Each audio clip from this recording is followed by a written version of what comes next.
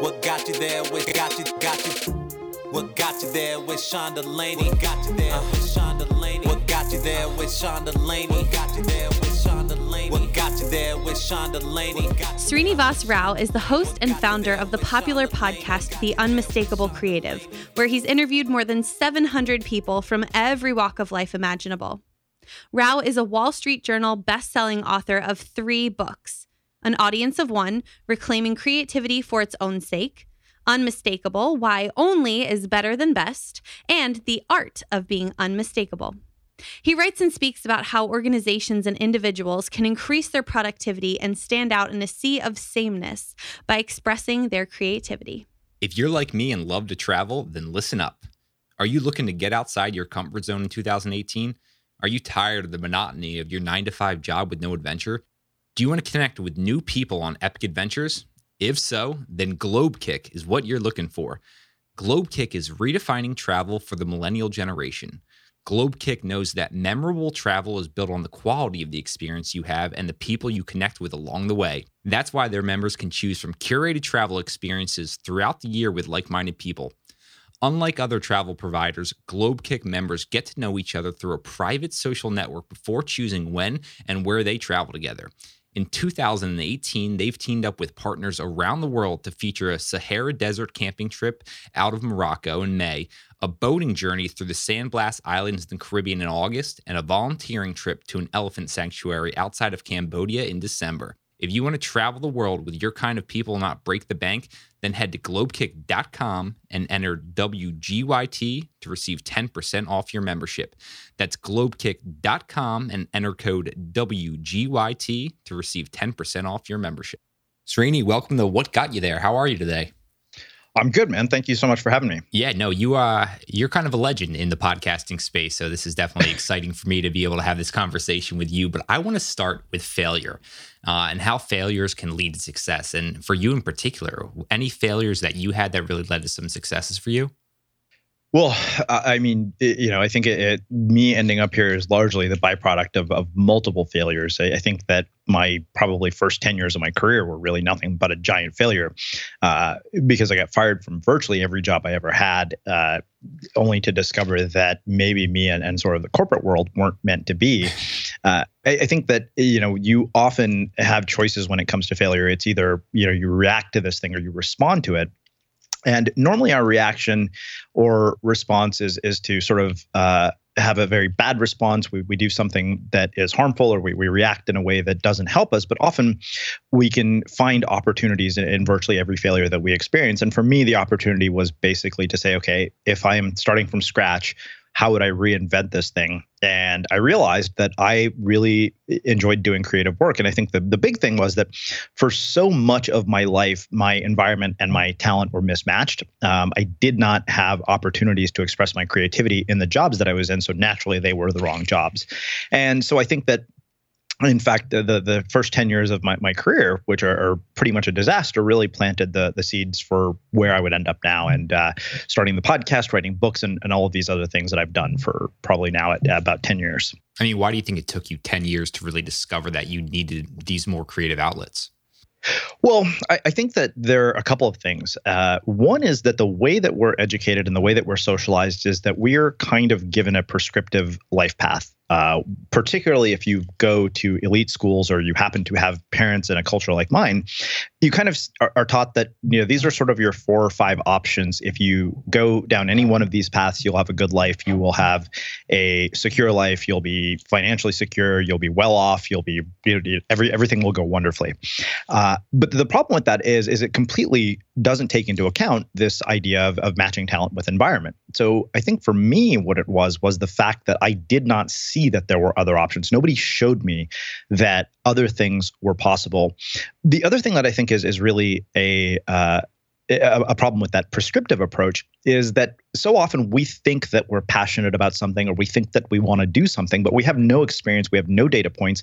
So we're making assumptions, and then as a result, being disappointed that those assumptions don't support our theory that this is something that we're going to be passionate about. Whereas I think that if we were to start out really early on and encourage this mindset of experimentation, of curiosity, of not committing to one direction so soon, I think you would probably be much more likely to find what it is that you are engaged in much more quickly. And of course, from something that you find engaging, a passion will start to emerge because passion follows engagement, not the other way around. And so I think that if we were to encourage a lot of experimentation early on, particularly in college, when it comes to taking classes your first year or two, is to say, okay, what am I curious about? That should be the filter, I believe, for how we make our decisions, as opposed to what do I think will get me a job or what do I think is going to look good on a resume, which often is the default filter by which we make our decisions about what we're going to choose to engage in. And if every single decision that you make is based on this notion of, if I add this skill to, if I do this, it'll be a skill that I can add to my resume. If I do this, it might make me rich. If I do this, it might make me famous. Believe it or not, that is a very limited set of possibilities, because those are the three filters through which you make every single decision. Whereas, am I curious as a filter is much more expansive. And I think that if we approached it that way, we would actually see much better outcomes in our lives. So, I mean, you talk about creativity and how you started to cultivate your creativity after kind of the 10 years in that corporate world. What have you really done to cultivate those creative habits for yourself? Yeah. Well, I think that the thing that you have to realize is that creativity, you mentioned the word habit, which is probably the more critical part of creative habits, right? I think that most people see creativity as this thing that occurs in a moment of inspiration or a sudden burst, but it really is habitual. You know, James Clear, who's a blogger and author who writes about habits and all this stuff, he said that professionals create on a schedule, amateurs create when they feel like it. And I think that when you get into this idea of, okay, I'm going to do this thing every single day, I'm going to do it on a schedule, I am going to do it consistently, inevitably what will happen is that your creativity starts to come out. Doesn't matter what it is. For me, that happens to be writing. So I cultivated the habit of writing 1,000 words a day. It's the first thing I do when I wake up every morning. Before I do anything else, I read and I write 1,000 words. To me, those are integral parts of making sure that I've had a complete and full day. If those two things don't happen, then I feel that I am kind of off in terms of what I'm supposed to be doing. The day feels a little, you tend to have sort of chaos and distraction when you don't have something like that to anchor yourself for the day. But I think that it really comes down to a habitual expression of your creativity, whatever form that it might take, because we all have a medium in which we express our creativity. Mine happened to be podcasting and writing. And so I think that really is how it happens. And I think, again, it takes us back to that idea of curiosity. What are you curious about? But you have to give it long enough to see if maybe you do find it engaging, because people are too quick to also write off things. They don't give things long enough, particularly because we live in this sort of short soundbite, dopamine-driven status update world. And so nobody does anything that requires a length of attention anymore. And that to me is really detrimental. So, I mean, how do you really decide which thing you want to dive into? I'm thinking for myself personally, and I mean, there's 15 different things I would love to fully immerse myself in and put a bunch of time into. How do you decide? Well, I think it's a matter of saying, okay, if you've got 15 things that you're into, it's a matter of saying, okay, how many of these things can I realistically do and explore? And how many of these things can I give enough time to that I will get some valuable insight from this? So if you think about it from the standpoint of a scientist, right? My dad is a scientist and he's a professor at UC Riverside. When a scientist conducts experiments, if they conducted an experiment and they based their hypothesis or they base their conclusion on one data point, that would be a wildly inaccurate experiment, right? And so you need a large enough set of data points, which means that you have to explore one of these interests for long enough to give you enough data points to determine whether it's worth continuing to explore that interest. So I think it's a matter of prioritization. I think you may have 15 things that you're interested in, but there's no way that you can focus on 15 different things at one time and be effective at any one of them. Because what happens when you do that is instead of focusing on one thing and becoming great at it, you're focused on 15 things and mediocre at all of them. Yep. Yeah, you nailed it right on the head there. I mean, you mentioned how you start your day with writing 1,000 words, and I loved your blog post that ended up going viral. I think you launched it on Medium about how writing 1,000 words a day changed my life. What inspired you to write that? And then also, what inspired you to start writing 1,000 words a day? Yeah. So I'll answer the questions in reverse because I think that's how they came about. So 2013, I interviewed this guy named Julian Smith. Julian is now the founder of a venture-funded startup called Breather. At that time, Julian had one of the most popular blogs on the internet. He had written a New York Times bestselling book. He had worked on the Domino Project with Seth Godin, and he had a very distinctive voice as a writer. He was just a really, really good writer. And he actually mentioned this idea of 1,000 words a day to me. And at the time, I was writing for multiple media outlets. I was working with a startup. I was doing my own content. I had newsletters, and I had the podcast to do.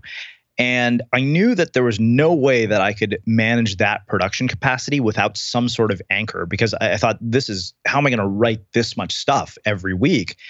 And it turned out that if I wrote 1,000 words a day, inevitably some of it would end up being useful for all of the things that I was working on or trying to write about.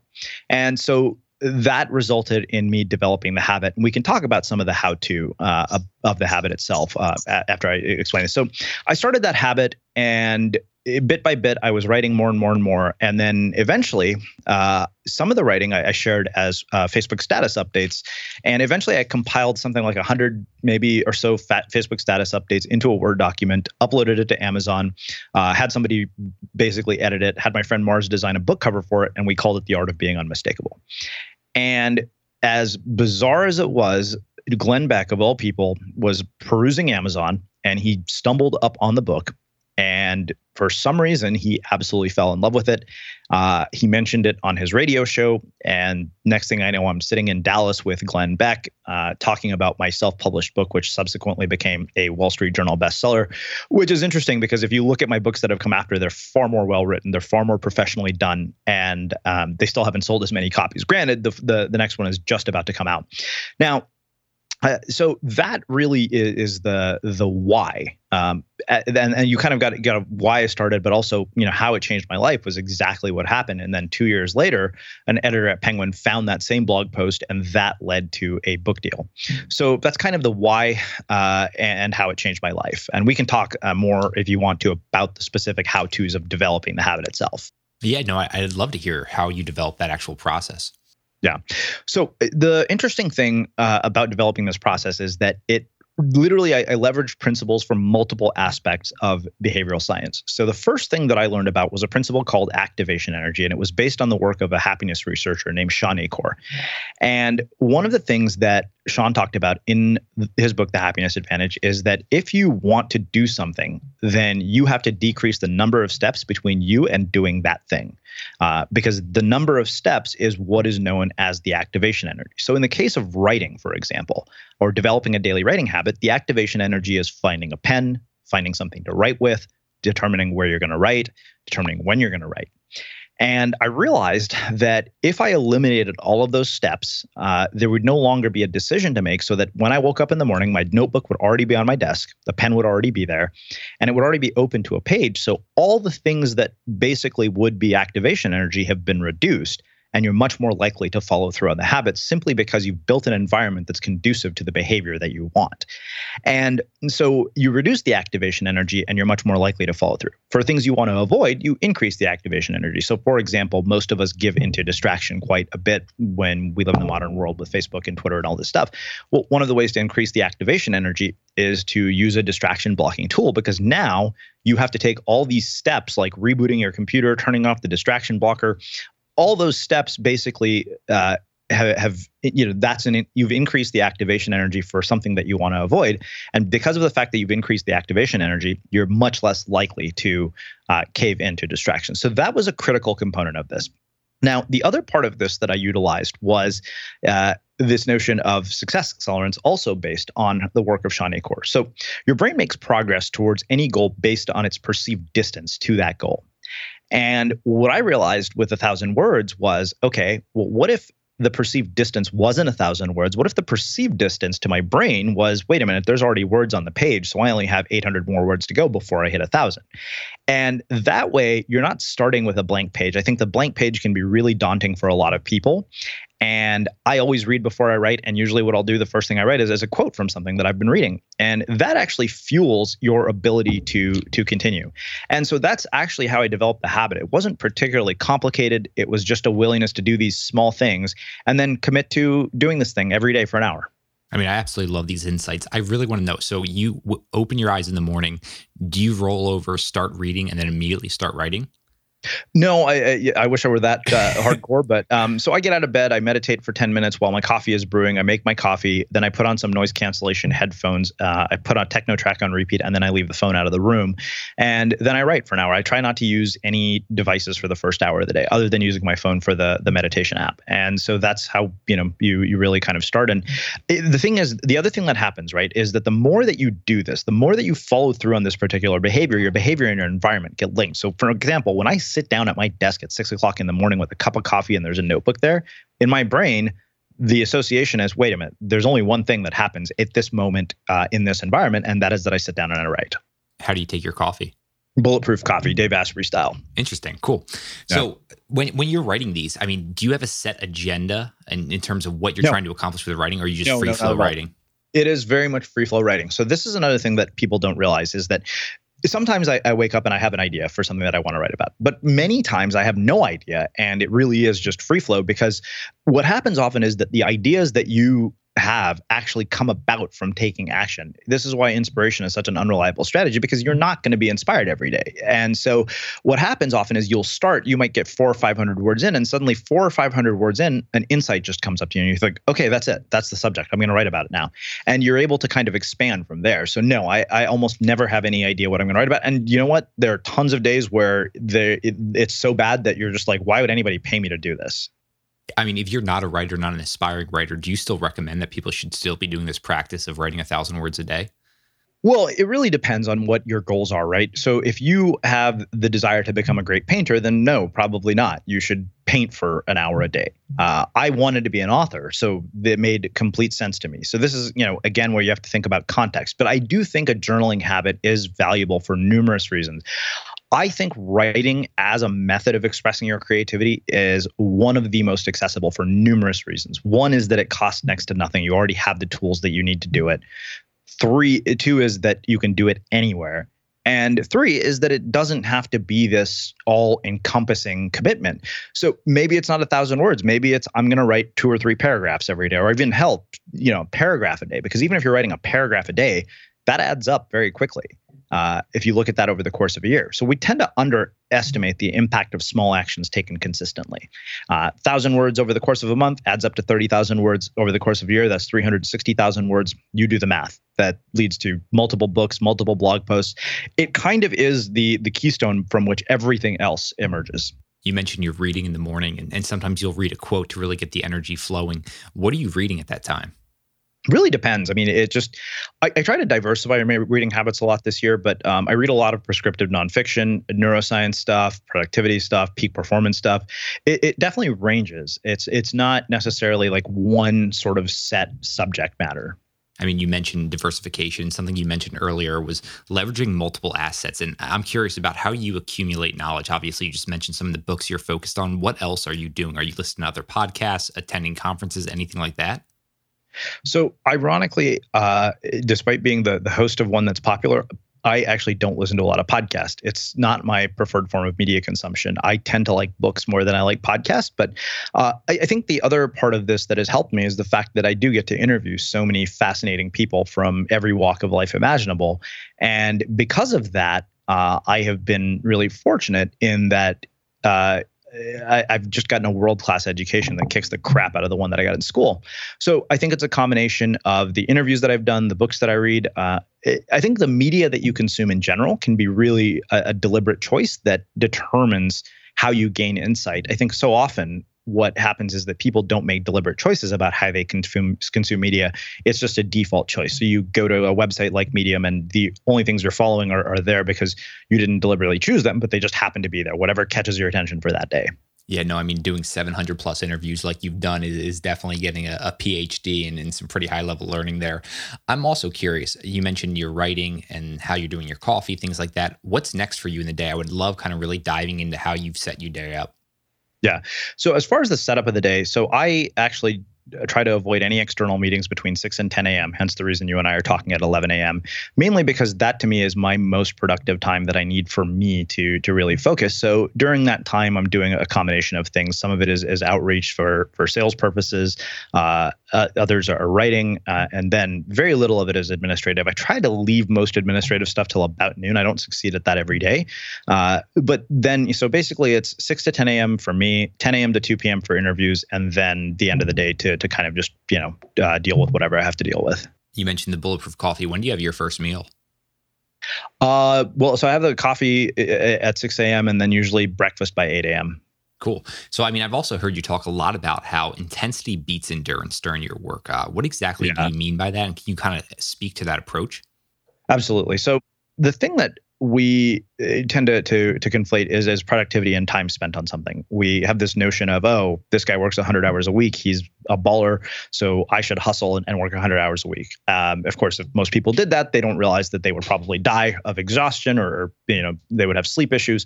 And so when you get that situation, it's really, that's not a good situation. I think that when that happens, you run into all sorts of problems. Whereas with intensity, so think about it this way.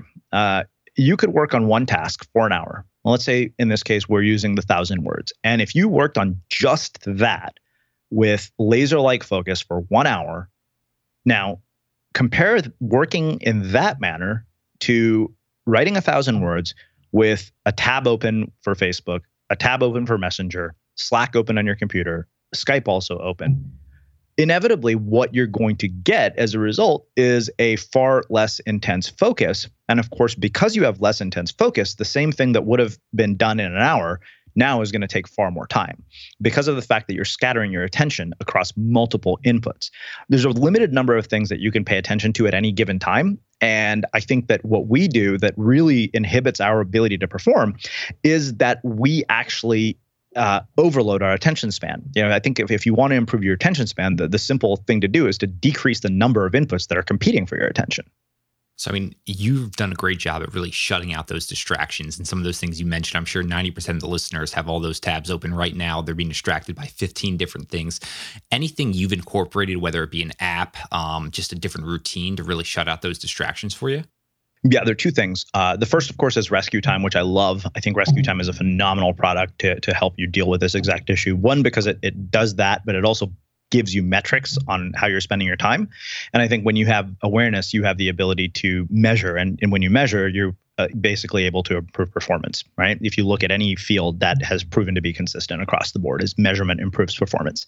And then the other thing is that I basically use noise cancellation headphones. Like I said, I think the thing is that I try to limit the number of inputs that are coming at me. So think about it this way, right? You have 3 formats of input that are competing for your attention at any given time throughout the day. The first is visual input. That means the number of things on your screen on your computer, the number of physical objects on your desk, and whatever else is in your environment. And the thing is that you can only give your attention to so many of those. So this, I have to give Adam Gazzaley credit to. He's kind of the world's foremost researcher on this subject. But when you reduce the number of things that are competing for your attention, so for example, if I want to read a book, then it should be the only thing on my desk. If I'm talking to you, I try to use full screen mode so that nothing else is distracting me. I also use a tool called Hidden Me, which basically gets rid of all the icons on your desktop.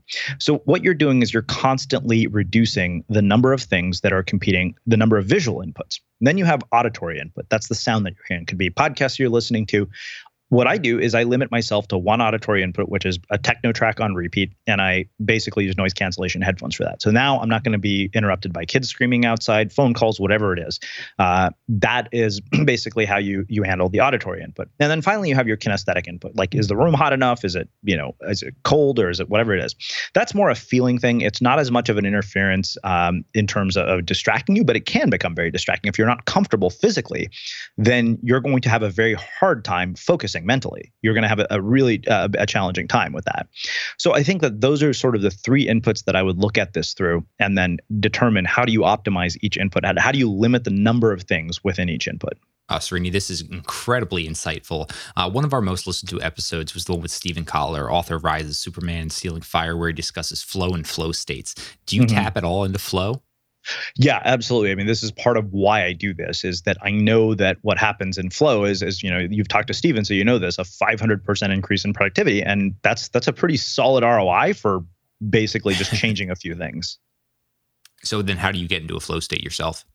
So here's the thing, flow takes time. And this is the part that gets most people, is that you need at least a good 45 minutes to an hour before you even have a chance of getting into flow. So I think all the things that I told you combined with a certain amount of time, usually 45 minutes. And that's what usually triggers it for me. Gotcha. I mean, we've talked about your 700 plus interviews. Any of those that really come front of mind to you that really left a lasting impression? God, that's a tough question, but yeah. And often they're not the people that you would think they are. I think that it's funny because people think that the most famous people are the best podcast guests to get, but sometimes the people you've never heard of end up being the most phenomenal guests. I interviewed a guy who robbed 30 banks. That was awesome. Still to this day, one of my favorite episodes. I don't think I've ever heard anything quite like it. I've talked to a Harvard neuroscientist named Srinivas, who talks about the neuroscience of goals and using brain science to accomplish your goals. It's just been such a wide range of people. So it's hard to say that any one. It's kind of like asking a parent to say which of your children is your favorite. Yeah, no, I just wanted to hear your thought process. And the bank robber one was absolutely entertaining. I forget the gentleman's name, but I remember listening to that and my mind was absolutely blown. So I'll have to share that one in the show notes. Your newest book, though, coming out August 7th, I think, An Audience of One. What inspired this? Well, it kind of takes us back to that idea of 1,000 words a day. So when I got the book deal with Penguin, there was a conversation about what this book would be about. And instead, what ended up happening is it ended up being a 2-book deal. One was to write Unmistakable, which we thought was going to be a revision of my self-published book, but it ended up being a whole new book from scratch. And then the second one was based on this concept of 1,000 words a day. And by the time we started, we realized that there was far more to this than this notion of 1,000 words a day. We also felt that if we focused on 1,000 words a day as a title, the only people we would really appeal to are writers. And we definitely didn't want to limit our appeal to writers because the concepts that we're talking about here are relevant to anybody. But I think the other sort of underlying thread, in addition to the habits and systems and all the things that facilitate this, is this notion of the value of creating for an audience of one. So we live in a world now where it's possible to be instantly validated in the form of likes, in the form of shares, in the form of comments, all driven by social media. And when you live in a world that is driven entirely by validation, the temptation is to do your creative work in need of that validation. And the thing that's silly about that is that you have virtually no control over that response from the audience. And so when you do that, you end up not only making yourself miserable, but you also water down the quality of your work. And the other thing that's really, I think, happened as a byproduct of the internet, this is the great paradox of all of this technology, is that it's made unparalleled amounts of creativity. But in a weird way, it's also inhibited our creativity because the default filter for why we do anything on the internet or using technology has become, why would I do this if it doesn't make me rich, if it doesn't make me famous, or I can't add this skill to my resume? And when that becomes the default filter for why you're doing something creative, think about how many things that people have chosen not to do because that was their default filter. Now, if you look at some of the most commercially successful projects on the internet, this isn't a question that people like Frank Warren asked themselves before he started Post Secret. It's not a question that people like Brandon Stanton asked themselves before Humans of New York. And it's not a question that people like Maria Popova asked before starting Brain Pickings. These were all people who had a desire to express their creativity, and they acted on that impulse. And what has happened is that we choose not to act on this impulse because of the fact that we don't think that whatever we're going to do is going to reach an audience of millions. Whereas the real paradox is that what you do for an audience of one, in my mind, particularly when it comes to creative work, is much more likely to meet an audience of millions. So that, with the sort of underlying, thread and message, combined with the combination of systems and habits and rituals and routines that make all of this possible. I love that perspective, and I definitely can't wait to get my hands on that book. But I want to jump outside of work for a second. What activities do you do outside of work? Kind of let your mind just go free. Well, I'm an avid surfer. That's been a huge part of my life. I think it's deeply informed my creative practice. I think that it's no coincidence that I've been a surfer and a writer for the same amount of time. And I can't imagine my life without it. It's been really the source of inspiration for virtually everything I've ever done. So for someone who's trying to become more creative, you definitely recommend then getting involved in something outside of work to really get those juices going. Yeah, absolutely. I think that it's not a coincidence in my mind that when you look at some of the greatest artists in history, they have all had a physical practice to supplement their creative practice. I mean, your infamous question in all your interviews, what is it that makes someone unmistakable? In your opinion, what is it? Well, I think that the thing that makes somebody unmistakable is the ability to basically take an input from the world around them and basically figure out what works for them, decide what doesn't, and then literally what I would describe it as, it's a bit like gathering ingredients and creating your own recipes from those ingredients for what you want to be. Because the thing that happens so often is that we look at somebody, for example, who's an authority figure, and we say, okay, well, that person did this, so I'm going to do that, and that means I'm going to get the result that they've gotten, completely overlooking the fact that, by the way, you're not that person, so maybe you won't get that result. We mentioned the podcast, The Unmistakable Creative, your newest book coming out on August 7th, an audience of one. Where else do you want the listeners to stay connected with you? Unmistakable Creative is usually the best place. You can find the Unmistakable Creative podcast in iTunes. You can find out more about the book at unmistakablecreative.com/audience, or you can find it anywhere where books are sold, pretty much. Awesome. Well, this has been one of the most intriguing conversations I've had. I've got a page full of notes here, so I can't thank you enough for joining us on What Got You There. Yeah, thank you. If you're like me and love to travel, then listen up. Are you looking to get outside your comfort zone in 2018? Are you tired of the monotony of your 9-to-5 job with no adventure? Do you want to connect with new people on epic adventures? If so, then GlobeKick is what you're looking for. GlobeKick is redefining travel for the millennial generation. GlobeKick knows that memorable travel is built on the quality of the experience you have and the people you connect with along the way. That's why their members can choose from curated travel experiences throughout the year with like-minded people. Unlike other travel providers, GlobeKick members get to know each other through a private social network before choosing when and where they travel together. In 2018, they've teamed up with partners around the world to feature a Sahara Desert camping trip out of Morocco in May, a boating journey through the Sandblast Islands in the Caribbean in August, and a volunteering trip to an elephant sanctuary outside of Cambodia in December. If you want to travel the world with your kind of people and not break the bank, then head to globekick.com and enter WGYT to receive 10% off your membership. That's globekick.com and enter code WGYT to receive 10% off your membership. What got you there with Sean Delaney? What got you there with Sean Delaney? What got you there with Sean Delaney? What got you there with got you? Thanks for listening to another episode of What Got You There. If you enjoyed today's episode, please leave us a review on iTunes and also share with your friends. Thanks so much. Looking forward to talking with you next time. If you want to stay up to date on all things I'm working on behind the scenes and everything we've got going on at What Got You There, head over to whatgotyouthere.com. You'll also be able to see more on podcast guests and what they're doing. Thanks to Justin Great for providing us the intro and outro song. If you like his music and want to find out more about what he's working on, head over to justingreat.com.